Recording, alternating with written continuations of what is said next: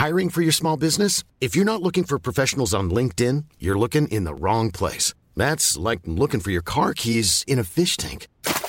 LinkedIn helps you hire professionals you can't find anywhere else, even those who aren't actively searching for a new job but might be open to the perfect role. In a given month, over 70% of LinkedIn users don't even visit other leading job sites. So start looking in the right place. With LinkedIn, you can hire professionals like a professional. Post your free job on linkedin.com/people today. Mom deserves the best, and there's no better place to shop for Mother's Day than Whole Foods Market. They're your destination for unbeatable savings, from premium gifts to show-stopping flowers and irresistible desserts. Start by saving 33% with Prime on all body care and candles. Then get a 15-stem bunch of tulips for just $9.99 each with Prime. Round out Mom's menu with festive rosé, irresistible berry chantilly cake, and more special treats. Come celebrate Mother's Day at Whole Foods Market.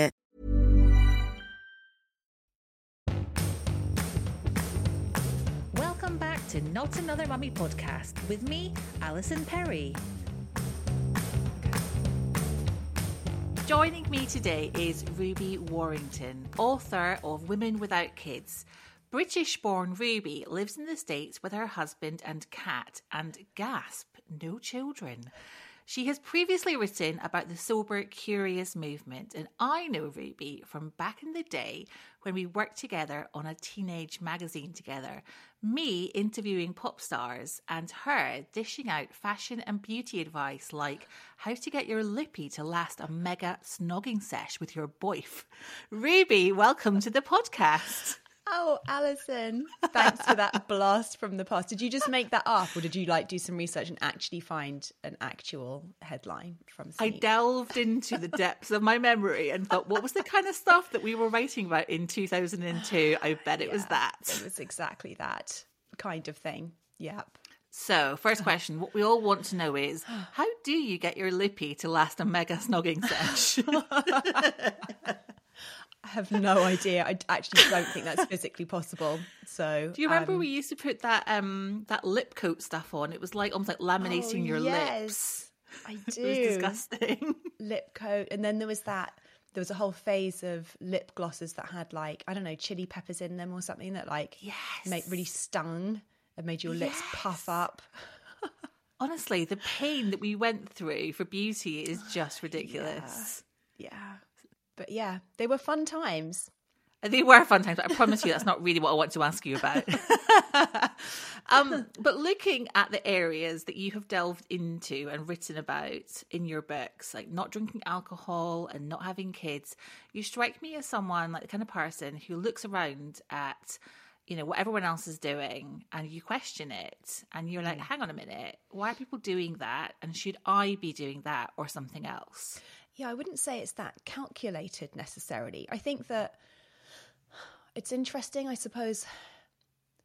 I've always felt like a bit of an outsider, or as if what works for me and the things that I want to pursue and the things that I'm interested in don't necessarily fit in with the kind of mainstream or general consensus.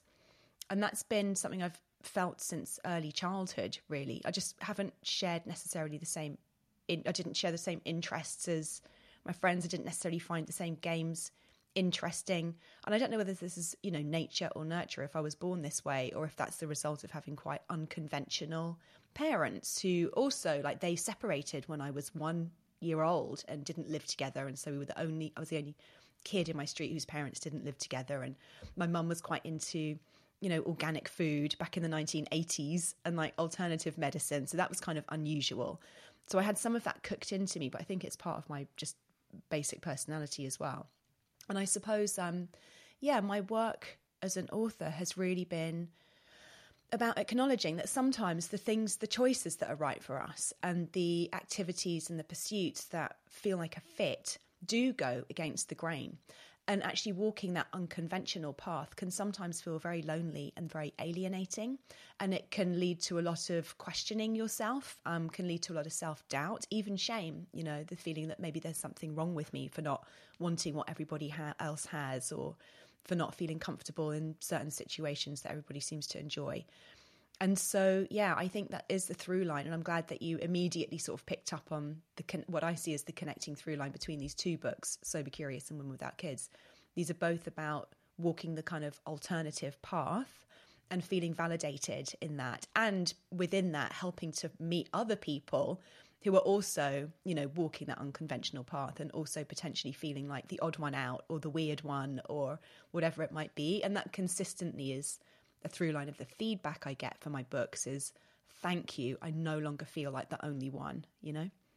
Yeah, and also like the confidence it must take in you being the one to stand up and be like, actually, guys, I don't want to do that thing that everyone else is doing. Like, do you have that fear of, what if I am the only one? I mean, you're not, clearly.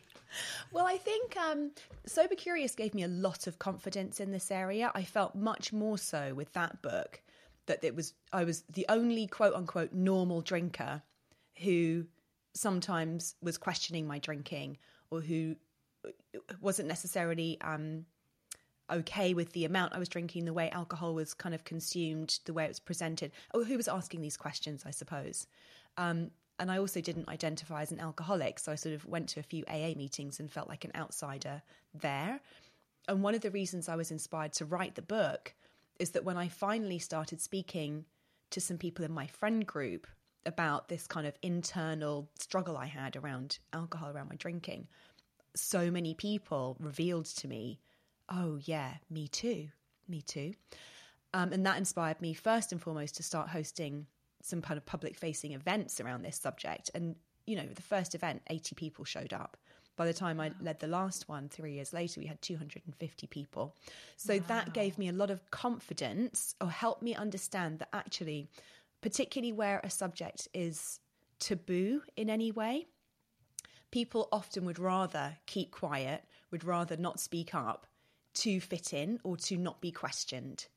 But that actually there are lots of us who have questions about the conventional way of doing things, but who don't feel emboldened to kind of ask them out loud because it will make us stand out. And it can be, like I said, kind of alienating, or we might get questions or pushback from other people. So yeah, I got a lot of confidence with Sober Curious in realizing, wow, there's so many other people who are asking these questions but haven't had the words or felt like they were allowed to even question it. And it wasn't that I assumed the same would be the case with Women Without Kids, but I think actually, you know, we met I was in my early 20s. I think you're a bit younger than me. But that decade, my 20s and 30s, I really did feel like I was the only one who didn't plan on having children, didn't want to have children. And that feeling of being the only one just intensified as everybody in my peer group at the time kind of started having children. And I conspicuously, by that point, wasn't following suit. But as I reached my early 40s, I realised that actually a lot of women in my peer group didn't have children for lots of different reasons. And that actually I had not only that I was no longer the only one, but actually that I had possibly never been the only one, you know, and that potentially these other women without kids, or even just women who were questioning whether they wanted to have children or not, had possibly been there all along. We just hadn't really had a reason a way to find each other, or a safe place, I suppose, to have the kind of conversations that we've been having very internally with ourselves as a result of a lot of the external pressure that can come, you know, around this decision. So yeah, it's been, and again, like, it's been very gratifying among early readers of the book just to hear repeatedly, thank you, I'm so happy to find my people, to hear I'm not the only one, your experience resonates so much with me. And that, I think, yeah, it's one of the reasons I do what I do, I suppose, to help people feel less alone in these decisions. Yeah, I mean, and it really does seem to be this overwhelming. I mean, you talk about in your book about pronatalism and how it's deeply ingrained in societies across the globe, not just, you know, Western societies. You know, women, we are here to procreate. That is our function. So to push against that is like, that's huge. It is. It pushes against, honestly, centuries of conditioning, centuries of religious conditioning and ideology, centuries of cultural conditioning, centuries of kind of economic programming as well around like what it means to be a valuable contributing member of society, you know? So all of that is up for question when women start questioning, was I born to be a mother? Is that the only valid role for me? Pronatalism is an offshoot of patriarchy, and it essentially is this ideology that says parents are more valid and more important than non-parents. And within that also, married people are more important and more valid than single people. So I'm writing this as a married woman without kids. And the even more quote unquote deviant path is to be unmarried and not have children. And so, yes, I mean, in the book, I'm speaking to anybody who identifies as a woman without kids, because regardless of whether it's a conscious choice or whether circumstances in your life mean that you haven't been able to have children for whatever reason, you will still be seen by strangers and by society at large, people who don't know the intimacies of your story. You will still be seen as an outlier, an other, a deviant. And that's a really important point. You know, people not knowing the ins and outs of your story. You know, I remember being asked when I had one baby. I remember being asked really quickly afterwards, "Oh, when are you going to try for a second?" Wow. And it just felt like, why is this okay? Why is this kind of like acceptable chit chat? It's not even being asked by your nearest and dearest. It just seems like it's, you know, it's acceptable to ask any random person. And you must feel that so much more. And you must have been asked that question so many times by so many people. Yes, you're right. Exactly. But I think the casualness with which people, you know, feel emboldened or entitled to ask that question, or to have an opinion about what your answer might be as well, just shows again how ingrained the conditioning is that this is the norm. And as you say, not to have just one child, but to have a large family, you know, is the kind of ideal. So yeah, I think that the way that people feel there's just so little awareness around how deeply private that decision is. And of all of the incredibly valid factors that might be making you think, well, actually, I only want to have one child, you know. This is, I definitely have had people read the book who've been in that very position, you know, reach out to me. Thank you, I had one child. And actually, this book has really helped me understand or feel more confident in expressing to people that I'm not having any more children, you know. Because there's still this cultural ideal that it should be celebrated to have lots and lots of children, which, I mean, if you think that most sort of patriarchal religions have this tenet, be fruitful and multiply, it's sort of linked, I think, very directly to that. And then, of course, there's also the fact that people used to have much, much bigger families with the understanding that probably several of their children would die in childbirth, die in infancy. Life was more fragile in a way. Yeah. And so we needed more humans to kind of as backup. Yeah. To the extent that even in Victorian times, siblings often used to be given the same names because it would be expected that maybe one of them would die. That's mad. So, but then if you map that against this idea that like having lots of children is a good thing, it's understandable, you know. Yeah. Yeah. I mean, that's just so fascinating. Let's talk about the title of the first chapter of your book. Yeah. Sisterhood of the Selfish Cunts. It's called that not just for shock factor though, isn't it? Well, if I wanted to use it for shock factor, I would have used it as the title of the book, I think. And a big part of me was drawn to using Selfish Cunt as the title of the book, partly because it's such a crowded, noisy marketplace that you sometimes do need to be a bit shocking to get people's attention. But I decided that actually I might get the wrong kind of attention if I called the book Selfish Cunt, but I still couldn't resist using it within the text. That title did come through very strongly when I first considered writing on this subject, because reflecting on my own life, by this point, you know, my mid-40s, not feeling any regrets about not having had children, and in fact just really overcome with gratitude for the fact that I had really got to, you know, I'd come of age as a woman at a time and in a society where I'd got to choose the life that was right for me and got to pursue the things that I was really interested in. And almost immediately, what a selfish cunt. came through from, I don't know where it came from, you know, but just this idea, I was sort of immediately just quite arrested by the fact that me as a woman getting to live a life that suits me and getting to make the choices that I want to for how to live my life makes me a selfish cunt. And then, of course, the double meaning in that being that specifically having chosen what to do with my reproductive parts, it was really shocking, actually. And I just thought, wow, how can it be in 2023 that that is still the case, that a woman choosing to live life on her own terms, specifically as it pertains to how she uses her body and her reproductive parts, makes me selfish. You know, it just seemed so, that is a view that's still so entrenched. People without children are often called selfish, you know. I mean, you said people without children. People without children. Yes. But actually men, not so much. Not so much. Not nearly so much. And I think, again, that just speaks to this idea that selflessness is so associated, is such a feminine ideal. Yeah. And I think this is something that mothers feel, you know, this idea that if I am not selflessly devoting myself to my children, then I am a bad mother and there is something wrong with me. That it's present in that as well. And I've had many mums read the book and thank me for kind of unpacking the roots of that as well, and like helping them feel like it's okay to put my own needs first. Even as a mother, you know, I'll be a better mother if I'm able to meet my own needs, you know. But yeah, this idea that it's to be selfless somehow makes you a better woman, a more natural woman, a more loving person, is very, again, it's very deeply entrenched. And I actually feel like the word selfish is almost needs as much of a re-examination as the C word. It's almost as taboo in a way. Yeah.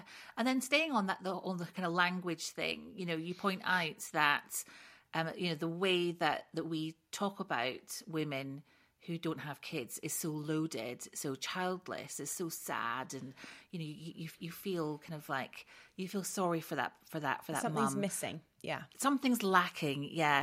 Child free sounds selfish and deviant. Yes. What is the better alternative? How should we be talking about these women? I think these women, like I say, like put you all in a big box. Well, this actually, yes. Okay. I think we need a much more individualistic approach to the language that we use to describe our reproductive identity. So there was a paper that came out in 2020 from a psychology professor at Columbia University presenting this new concept, reproductive identity, which seeks to acknowledge that how any one individual, male or female or of any gender, decides to engage with their procreative potential is unique and individual to them, and that we need much more expansive and inclusive language to kind of speak to all of the different circumstances, all of the different life paths that can be kind of under the umbrella of reproductive identity. So for myself, I've been experimenting with the term a-reproductive. I don't actually use this in the book, but the way that we describe people as asexual, if they just have like no interest in that area and they just don't identify as sexual beings. For me, a-reproductive feels true to my experience of just honestly never having experienced baby fever on any level whatsoever, never having had any desire to have a child. And it's funny, even saying that to you now, I feel so odd. And I can feel the shame of, God, there must be something wrong with me for not having wanted this, you know, incredibly important, life-affirming thing that is integral to the human experience. And yet it's my truth. I've never wanted that. I've never felt drawn to it. I've never felt a desire for it. So for me, I quite like the clinical nature of a-reproductive. It just sounds very kind of straight. It's very unemotional. It doesn't have the emotional content of childless or child-free. You know, I've never, as much as child-free is typically used to describe people who don't want to have children and have consciously made that choice, I've never necessarily, it's always felt a bit too carefree for me, a little bit too kind of, not flippant, but like woohoo! Yeah, exactly. And I mean, honestly, when I really started in this book to dig down into what are my deepest reasons for not having had children, a lot of it has been rooted in just, a deep lack of inner security and stability, like anxiety around caring for myself, let alone being able to care for another human being, So, I child-free sounds a lot to me like carefree, and something I really touched on as I was writing the book. And it's one of the reasons I'm an author and I like to write about these really taboo subjects, is that I kind of care a bit too much in a way, I really do. I'm somebody who's I'm very sensitive. I really feel the weight of the world on a daily basis, and writing is a way that I process that and kind of make sense of that. And I think that I just don't think I'm tough enough to be a parent, I think that parenting requires a degree of just resilience and just kind of a thick enough skin to just allow some of the daily stuff to just bounce off. And I think I've always had an awareness that I'm just not built that way. Yeah. It's really refreshing to hear you say that, actually, Ruby, because, I'm guessing that you probably get a fair number of mums who do confide in you that, I've got a baby or I've got kids, but I just do wonder whether it was the right thing for me to do. Yeah. And if I had £1 for every time that I've thought maybe this was a mistake, not because I don't love my kids, obviously, got to put that disclaimer in, but because it's just so hard. I'm not convinced I am resilient enough. I just don't think I have. I think I'm getting through it by the skin of my teeth. Right. So it's actually really refreshing to hear you say that. Right. And it's interesting to hear you say that. You've always struck me as somebody who seems very resilient. Like, even when we worked in magazines, you very quickly worked your way to the top of the ladder. You were managing teams and you're like age 22. And I'm just like, wow, look at her. She's really well boundaried. She knows what she wants. And like... It's interesting, isn't it? The impression you give other people. Exactly, because people might say to me, like you did, even starting this conversation, wow, you must be so brave to like talk about these subjects in public, etc., etc. And I suppose that's an area where I can be brave and I can be resilient, because it's not a there's no direct contact with my readers and my Instagram followers or whatever. I can kind of hide away in my little writer's cave and sort of put some distance between the particular stresses that come with being an author, and speaking publicly on these kinds of things. But I just think, again, massively acknowledged, and it came home in a very real, visceral way, researching this book, of just how hard it is to be a mother, not least because, and particularly even more so in the US than somewhere like the UK, where I'm currently based. And so a lot of my research was done in the US. There's just so little support or genuine recognition of the level of support that parents actually need, and not only need, but deserve, in order to be able to raise their children, and for it not to have a negative impact on their mental, physical and emotional well-being. In the US, people, I mean, it's no secret that, let alone free healthcare, there's zero legislation around giving parents any paid parental leave. It just is absolutely shocking. I don't know.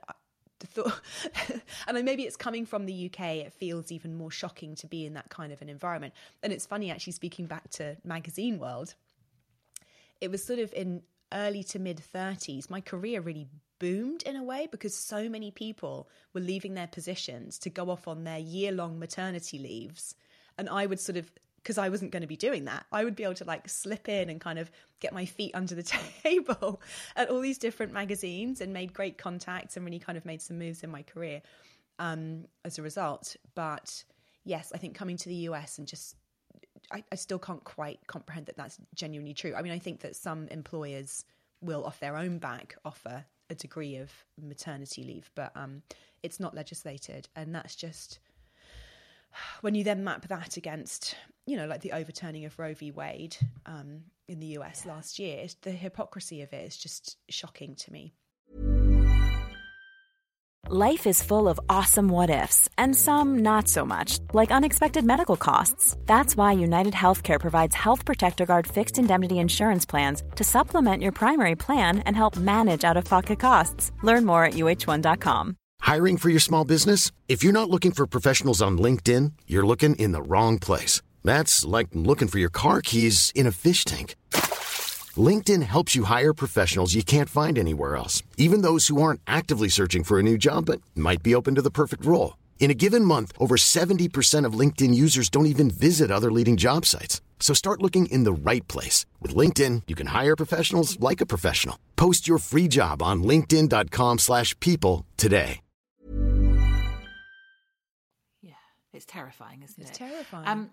And it's interesting you saying that about, in your 30s, how you benefited from the fact that you weren't heading off on maternity leave at any point. And in the book, you asked the big question, what if more women having more time, energy and other resources at our disposal means more women leaders in business, politics and the arts? Which I think is such a good point. I've been thinking about this for a long time. And so to backtrack, the opening scene of the book is me playing my Wikipedia game, Does She Have Kids? And this is something that I have done, I guess, throughout my adult life. If I notice or I'm reading about a woman who's, making moves and doing impressive things and creating great art, I instantly want to know, does she have kids? Because the idea of being able to have that kind of an impact in the world outside of the home, whilst also doing the very hardcore hands-on 24/7 labour of mothering, it's just unfathomable to me. And so I look for women who don't have kids as a sort of validation that actually, yes, it's really, really hard to do both those things. I find them very rarely, which is to say there are so many mums having an incredible impact in business, culture, politics, the arts. And a lot of those times, those mums have a huge amount of support and resource to assist them in the mothering part of their lives, And I think that really needs to be exposed to a greater degree, because I think this concept of being able to have it all and do it all, i.e. have a really impactful career where you can make a difference in the outside world and also have a healthy is the wrong word, but a sort of seamless, nourishing family life as well, it's just a myth. For the vast majority of women, it's a myth. And I think we're really starting to see more attention brought to that. But yeah, I posit that being a woman without kids does mean you've got more resource at your disposal to put into your other pursuits, whether they're creative pursuits, whether they're business ideas, whether they're political or activist aspirations. And the less time, part of what I want to encourage women without kids, maybe even women who are sort of on the fence or undecided, or it's getting, quote unquote, a bit too late. And the time that you're spending worrying about, should I do this? Shouldn't I do this? What's wrong with me if I don't? What will people say if I don't? All of that soaks up so much headspace, And if we could actually just accept, this is where I'm at, this is my life. How can I make the most of my time today, this week, this year, I think we'd see a lot more women having more influence in the public sphere, which I think is a really exciting prospect.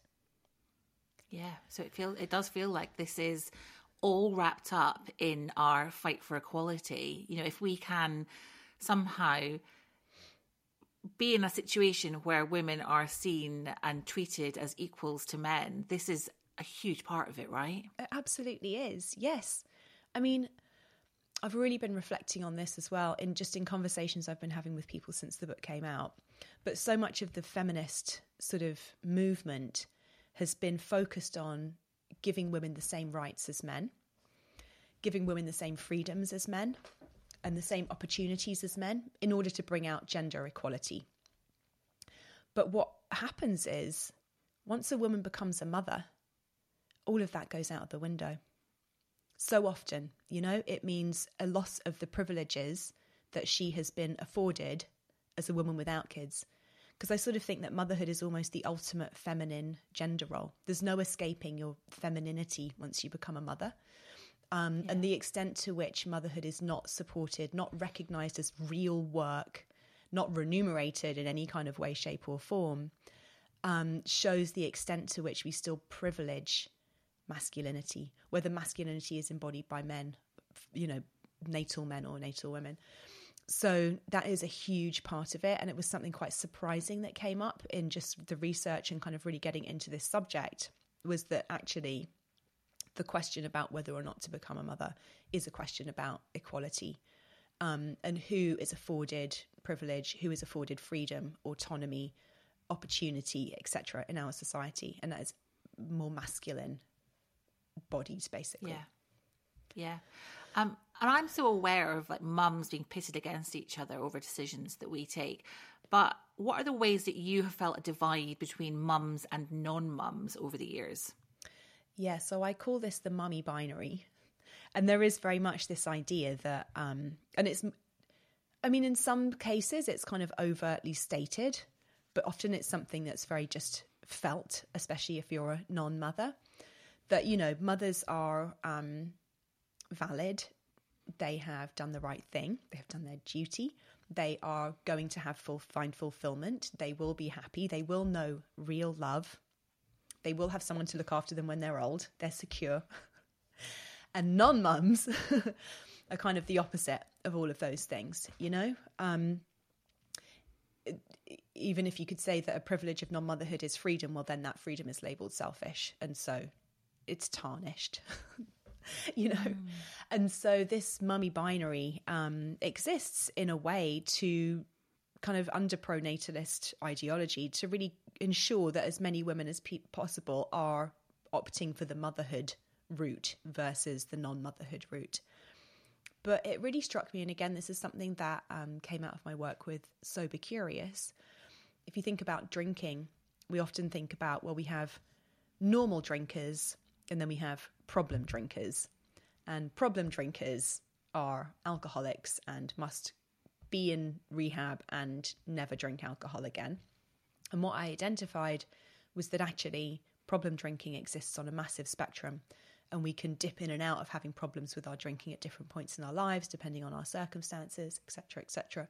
There is a link here. That was a bit of a tangent. But when thinking about this mummy binary, this idea that there are natural, fulfilled, happy mothers, and there are unnatural, sad, dysfunctional non-mothers, seemed like a similarly kind of toxic divide in a way, when actually, and I present in the first chapter a concept I've called the motherhood spectrum, when actually any individual's desire and aptitude for motherhood will be influenced by so many different internal and external factors that might change throughout a person's life, and that many of us, if not most of us, especially given that women now have more options for what we want to do with our lives, it's natural that we'll be questioning whether we want to be mothers or not, and that it might take quite a long time, a long period of questioning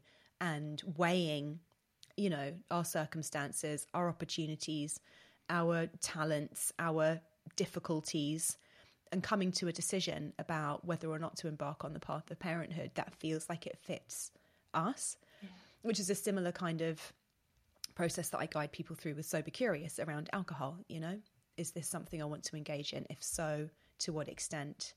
But of course, and it's funny because I keep finding myself saying, but of course, it's so much more consequential when it comes to motherhood. And not least because you're actually talking about bringing a whole other human being into the world. This is not just a decision that's impacting you and potentially a partner, but the whole other new human being that is going to be the result of you making this decision, right? Not something to be taken lightly. And so I keep saying, and so of course, you know, this motherhood spectrum is so much more consequential, but actually even with alcohol and addiction, this can be life or death, you know?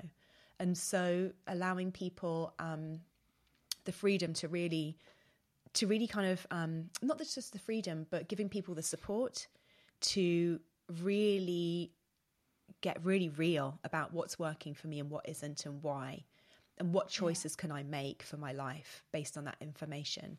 It's incredibly empowering and incredibly important in both these areas, actually. Yeah. And you mentioned something there that we haven't even touched upon, but it's not just you making this decision, it's usually you and a partner. And you hear of people, you know, relationships splitting up because one wants to have a family and one of them doesn't. And so, you know, do you feel incredibly lucky to have found a partner who shares the same views as you? And I guess that's a whole other hurdle that most women in your situation, most people in your situation have to jump across, isn't it? Yeah, absolutely. And again, it's incredibly individualistic. So I've been with my husband for 24 years. It's our 20th wedding anniversary this summer. And he, from the very beginning, has been very much on the same page as me. Like, and for similar reasons, just never really felt cut out, like never really felt like he had it in him to be a good dad, which in a way is quite sad, because I've always thought he would, because he's my favourite person. I've always thought, well, I used to think you'd be a really good dad, but the more I've got to know him and the more we've been through together, I've noticed that, like me, he has a really low tolerance for stress and can quite easily get overwhelmed with the stresses of life. And actually, I do think that would really make parenting very hard for him as well. So yeah, we've been fortunate that we've been on the same page. That said, if he had desperately wanted to be a dad and really knew it was his vocation, and had come from a family where it felt like it was something he wanted to replicate, chances are I could have been persuaded, because I do love him so deeply. Our life together just works on so many levels. Chances are I could have been persuaded. So as much as I, and somebody who describes myself as reproductive, would be at the absolute affirmative no end of the motherhood spectrum, even me, under the right circumstances, could possibly have taken another path, you know? And I've definitely met, I've met a woman called Jodie Day. So her work focuses specifically on people who've had fertility issues and not been able to have the children they want. So she does a lot of work around the grieving process of that. She never wanted to be a mum, but then met her second husband, and he really did want to be a father and came from this very warm, nurturing, loving family. And she realised that this was actually something she'd really love to do with him, and then had to go through the pain of not being able to have a child because of fertility issues. So what I'm pointing out is that it's very individualistic, and where you orient on the motherhood spectrum can easily change at different points in your life, and that's quite normal. It doesn't mean that you're undecided or flaky or easily swayed. It just means that we are very much products of our environment and products of the relationships that we're in and products of the circumstances that we find ourselves in. And it's very normal that we would alter and shift. And the other thing to say about this is that it's been a very long time since I've met someone who has said that their relationship broke down because they wanted to have a child and their partner didn't. Now I'm talking about heterosexual relationships here. What I have heard, not only increasingly, but across the board over the past year or two, is that relationships are ending because he wants to have a child and she doesn't. Which again, I think is incredibly telling about a growing awareness about how hard it is to be a mother, and how, despite so many advances in the feminist movement, so much when children come into the picture, the gender equality piece just goes out the window. How no matter how hands-on of a dad and how conscious of a man you happen to be with, when the buck stops, the buck will stop with you being the most hands-on parent, you having to make the most sacrifices. Well, we saw that during the pandemic. Exactly. And I think maybe that's one of the things that's feeding into this phenomenon that I've noticed of men being really excited about, come on, let's have a kid, it'll be great. And women saying, actually, I'm not convinced that this is going to be great for me as it is for you. And I just think that's a really interesting phenomenon. I've got a friend who she separated from her husband actually after they had, an IVF situation that didn't work out. He had wanted it more than her. She sort of got to a point where she was like, I don't want to continue with this. And that led to them breaking up. And so she, in her early 40s, has been on the dating apps and noticing that a lot of the guys that she's wanting to meet are saying, ready for a family, want to do this. And she's just like, damn, having to date 26-year-olds, which I think has been there's been some fun times, but in terms of finding a life partner, this is can be a huge sticking point. Yeah. Now you've mentioned the reaction that you've had, the feedback you've had from women who have listened to what you're saying and read your words. You've also had some negative reactions too, haven't you? Which is kind of to be expected.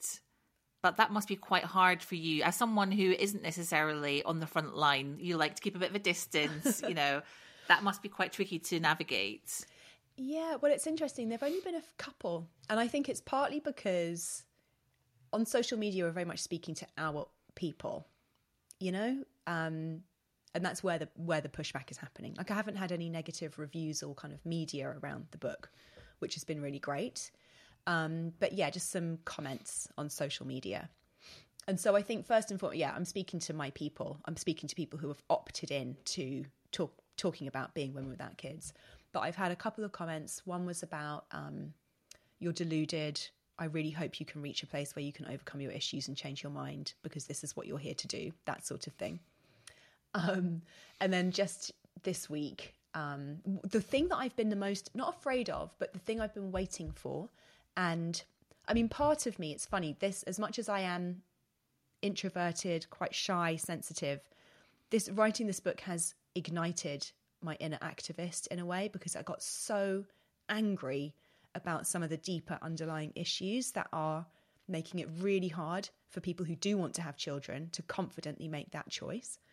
But the comment that came in was like, this book is poison. Don't you know that population decline is the greatest threat to our civilization? And actually, it's been interesting to me that in the past, I might have gone like, people hate me. Oh my God, maybe I am bringing about the end of the human race. Oh no, you're right. I'm such a terrible person. I've actually been really fired up to respond to these comments in a very clear-cut way, presenting the alternative argument, because I have done so much research on this subject. And I also know how incredibly shameful and toxic it is to blame society's issues on people making choices that are often very difficult, very fraught, and very conflicted choices, and that are deeply personal to them. And it just, it's been, in a way, it's been interesting to notice this kind of like fire in my belly being lit by those kind of comments, actually. And I feel quite passionate about being very vocal about the fact that population decline is not a problem. And that, if we have aging, the argument is that we have these aging societies that aren't going to be enough young people to pay into the system to support our older communities. And blaming women without kids for this is just so short-sighted, so limited, so regressive. It's made me feel really passionate about presenting an alternative view, which is like, yes, our societies are becoming more mature. How do we grow the hell up and start getting real about how we meet the needs of all members of our society from cradle to grave? At the moment, society, there's a quote in the book from a futurist called Sharon Lanier, and he says, currently our economy only works if we are young, healthy, and childless, which cuts out,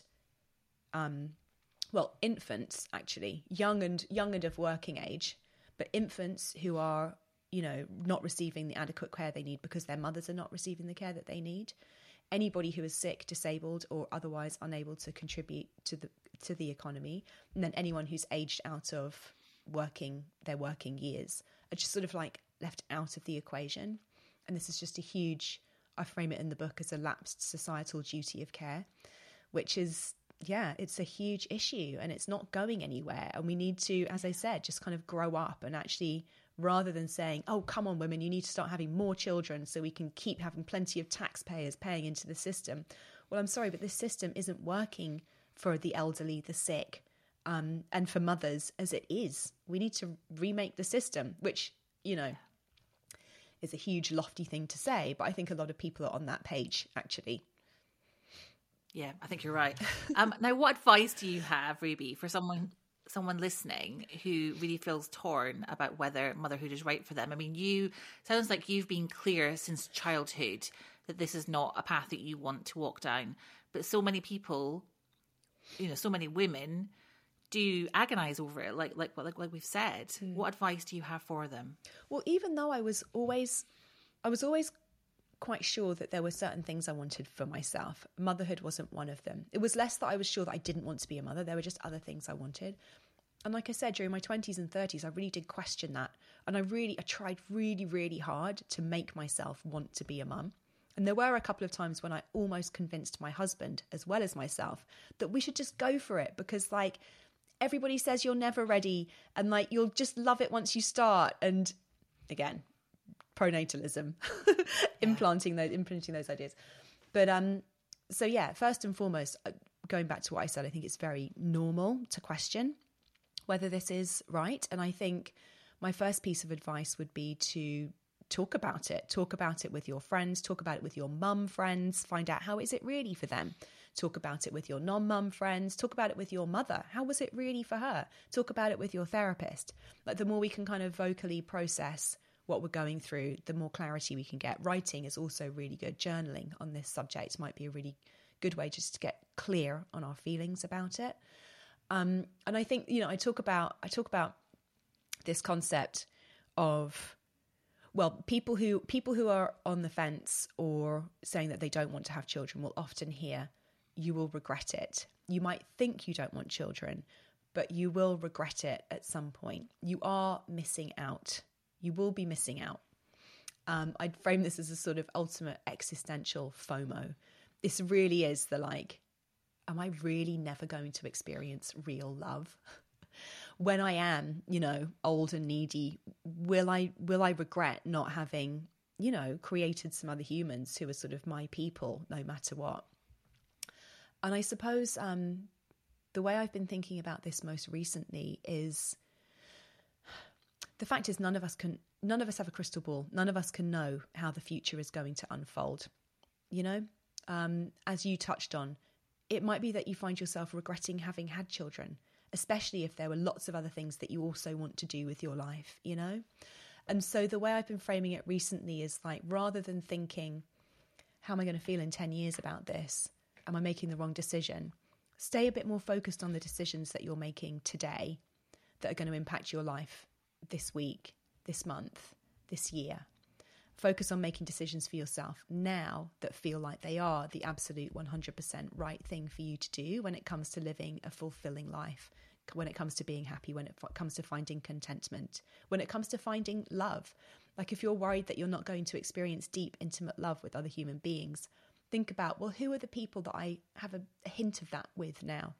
Whether it's friends, other family members, nieces and nephews, how can I spend more time amplifying that in my life and appreciating that in my life right now, so I'm less worried that I'm going to be missing out on that in the future, And of course, the biological clock plays such a role in this, the idea that, we have this limited time window as women. And I do think this adds very much so to the pressure that women feel that men don't necessarily feel around this subject.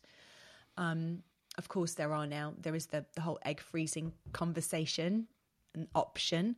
I mean, I did find out recently, and I'm sure statistics on this will change as more people opt into it, but only 6% of people who freeze their eggs actually end up using them, which I thought was quite telling as to how much of that is about creating a safety net that perhaps you don't necessarily need, And again, I think that because there's so much taboo about being a woman without kids,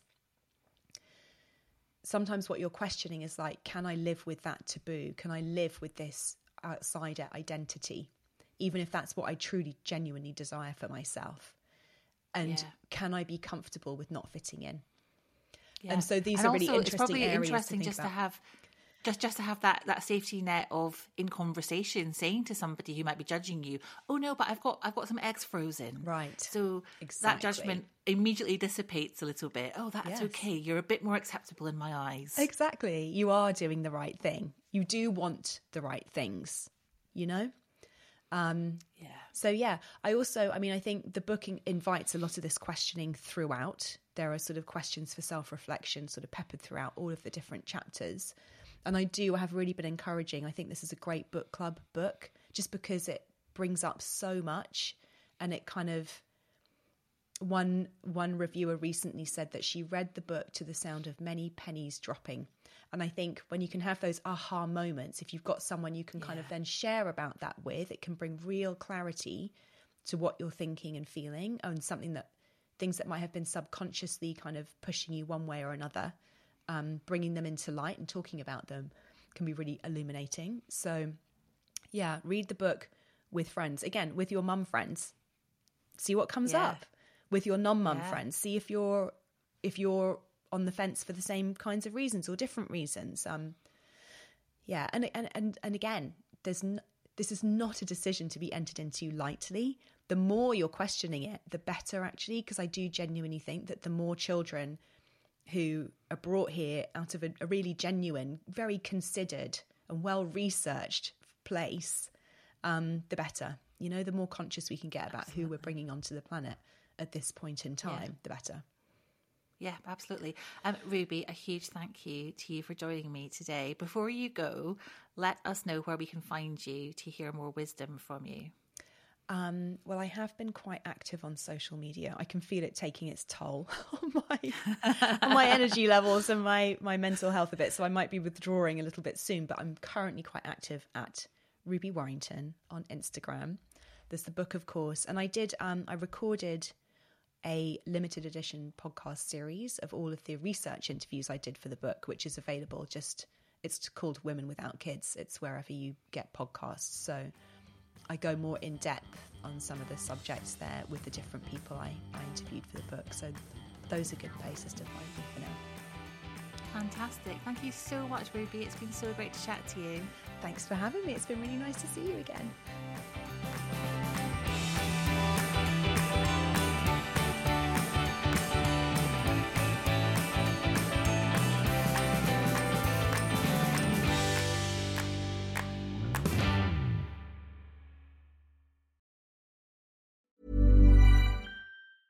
Mom deserves the best, and there's no better place to shop for Mother's Day than Whole Foods Market. They're your destination for unbeatable savings, from premium gifts to show-stopping flowers and irresistible desserts. Start by saving 33% with Prime on all body care and candles. Then get a 15-stem bunch of tulips for just $9.99 each with Prime. Round out Mom's menu with festive rosé, irresistible berry chantilly cake, and more special treats. Come celebrate Mother's Day at Whole Foods Market.